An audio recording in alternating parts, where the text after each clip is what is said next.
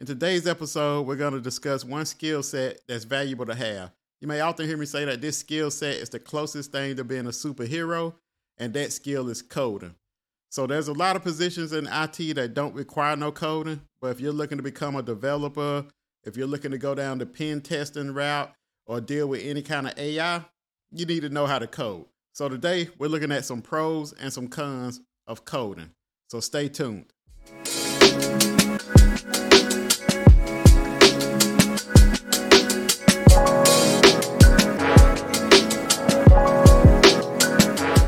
Welcome to Debt Free in IT. I'm your host, Mike. This podcast is for anyone who's looking to get into the IT industry, whether it's for a career change or you're just interested, you come to the right place. So let's get straight to it. So first, I'm going to start out with the pros. And my first pro of knowing how to code or learning how to code is that it's an in-demand skill. So any job or company that has their own software or their own applications, they're going to need someone who can code and someone who can read code. So most of the time, you're going to be coming into the picture updating code that already exists. So somebody else done written the code to make the application. You're going to be the one supporting that application, updating it, securing it, applying any fixes. So you're going to need to know how to code and know how to read code in order to update whatever code that application may already have, because as anyone knows with technology, it's always changing. So there may be an exploit for that application that you as a coder may have to go in and recode some things to fix. But coding, it's an in-demand skill. So the second pro I have is the flexibility and also the fact that you can work remotely. So many coding jobs, they're able to be worked anywhere in the world as long as you have an internet connection. So you may have to jump on a meeting, or maybe your company may require you to come in for your meetings once a week or once a month. But for the most part, your job can be done totally with just an internet connection and being able to access your environment. So with this, coding, like I said, is flexible. It involves a lot of remote work. And also, if you are an introvert and you don't like dealing with people, this is good because with coding, most of the time you're working by yourself. You may have questions or issues that come up where you have to talk to team members, but for the most case, you can work along with coding. You don't have to deal with a lot of people. Unless you're doing some sort of support role with coding where the application already exists, then you may have tickets that you may need to handle as they come in. But for the most part, usually a lot of introverts that I know, they usually end up going the coding route just because they're not real big on dealing with people. And then also with this, coding was one of those fields or one of those departments that they were the first to adopt that work from home or that work remote thing. So as way before COVID, I always heard of programmers working from home, people who knew how to code. If they were building an application, a lot of times they was working remote. So they was one of the first ones to adopt that work from home. And then when COVID hit, a lot of other positions in IT realized that you can work from home also. But coding, like I said, is flexible and it involves a lot of remote work. The last pro that I have is that coding often comes with a high salary. So in most positions in IT, you have, depending on what you call a high salary, but in most positions, as an entry level, I'm just thinking about my area right now, entry level, you may end up starting out 30 to 40s, maybe 50s. In my area with coding, as of right now, according to Glassdoor, most entry-level software developers or programmers come in the door at anywhere from $82,000 to $130,000. So that's going to fluctuate a lot depending on your area. So if you're in a large area, a big city, that may be a little bit higher. So for me, the closest city is Charlotte, so it's fairly big and it's still growing.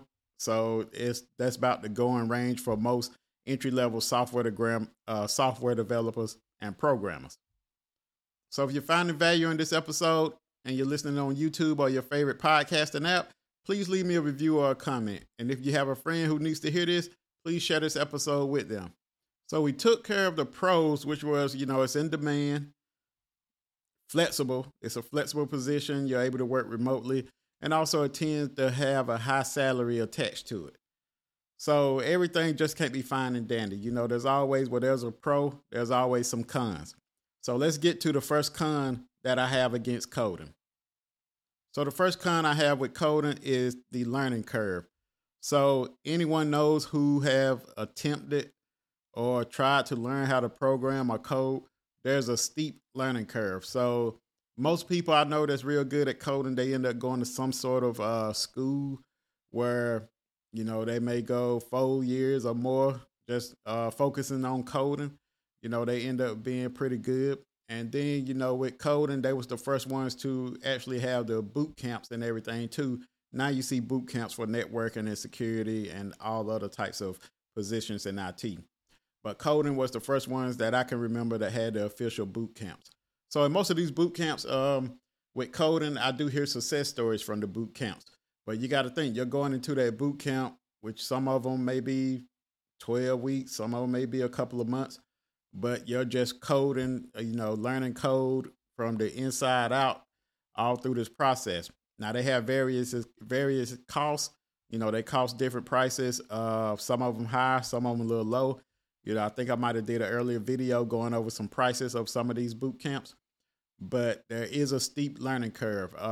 For me, myself, I'm still not any good at programming. I can get the basics down, but when it comes to creating code to solve a problem, that's where I have the disconnect. So if you have the time to devote to it, if you're right now, if you don't have a job and it's something you want to learn, you might can enter a school or find some sort of boot camp that may not cost a lot, or reach out to online and search. There's plenty of people on YouTube that's giving tutorials, and that may see that if that's something that you're interested in and something that you think you can do. But coding, it has a steep learning curve. So the next con I have with coding is that it can be frustrating and time consuming. So anytime you're coding, sometimes you may have to go and try to fix errors. That may take hours or days to resolve with an issue.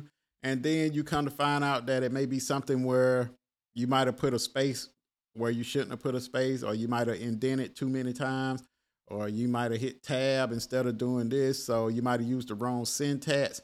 So a lot of times it ends up being something small, at least in my cases, because I'm just practicing. But fixing those issues where you may be hyped up earlier in the day, I'm going to go home, I'm going to do some coding. And you get home and start coding, that process is, it's a good process where you can learn from. But sometimes when you get those issues, after you fix that issue or figure out what it was, a lot of times you just want to close your PC. So coding, it can be frustrating and time consuming. But then again, that's just with me. It may be different for you. You may start doing it and you may love it. But there's just one con that I have against coding. So the last con I have for coding is that, well, this may not be a con depending on the person. If you like learning, this ain't a con. But you're always learning, which is with every technology. You're always learning with networking. You're always learning with security. But with coding, and this may be just me from the outside looking in, but with coding, there's a lot of languages and frameworks. So, most people say that if you learn one language, then the other language is easy to pick up. I can't attest to that. That may be the case. But I've been looking at Python, but you always have to be learning, because even with Python, if you're going to build an application, you have other things that you need to know how to do. So you need to pretty much learn the whole framework, where you may have, whatever framework it uses for a front end developer, and then you have a framework for a back end developer. The good thing is most people focus on one or the other. Some people, they're good at both. They can build the whole thing in and out. But most people, they focus on either being a front end developer or either being a back end developer, and that's pretty much their wheelhouse. Similar to how, someone in another IT role may just focus on, if you're in security, someone may just focus on internet security instead of focusing on network security. So that's a good thing that it breaks it down where you're able to focus on one thing, but still, if you look it up, different positions, every one of them is looking for a different programming language for you to be pretty much efficient in. So there's a lot of learning, continuous learning, but it is with everything. So if you like learning, that may not be a con for you, but with programming, seems like it can be overwhelming. So I'm not saying that programming is bad, because like I said, it is the closest thing in my eyes to being a superhero, but like I said, you do have to learn a lot of different frameworks and know more than just one language. So it can be, time consuming, and which you're always going to be learning. So that brings me to the end of this episode. If you're on Instagram, TikTok, or Facebook, you can follow me at DebtFreeInIT. If you have any questions or anything, you can email me at debtfreeinit@gmail.com. Other than that, I'll see you next week. Peace.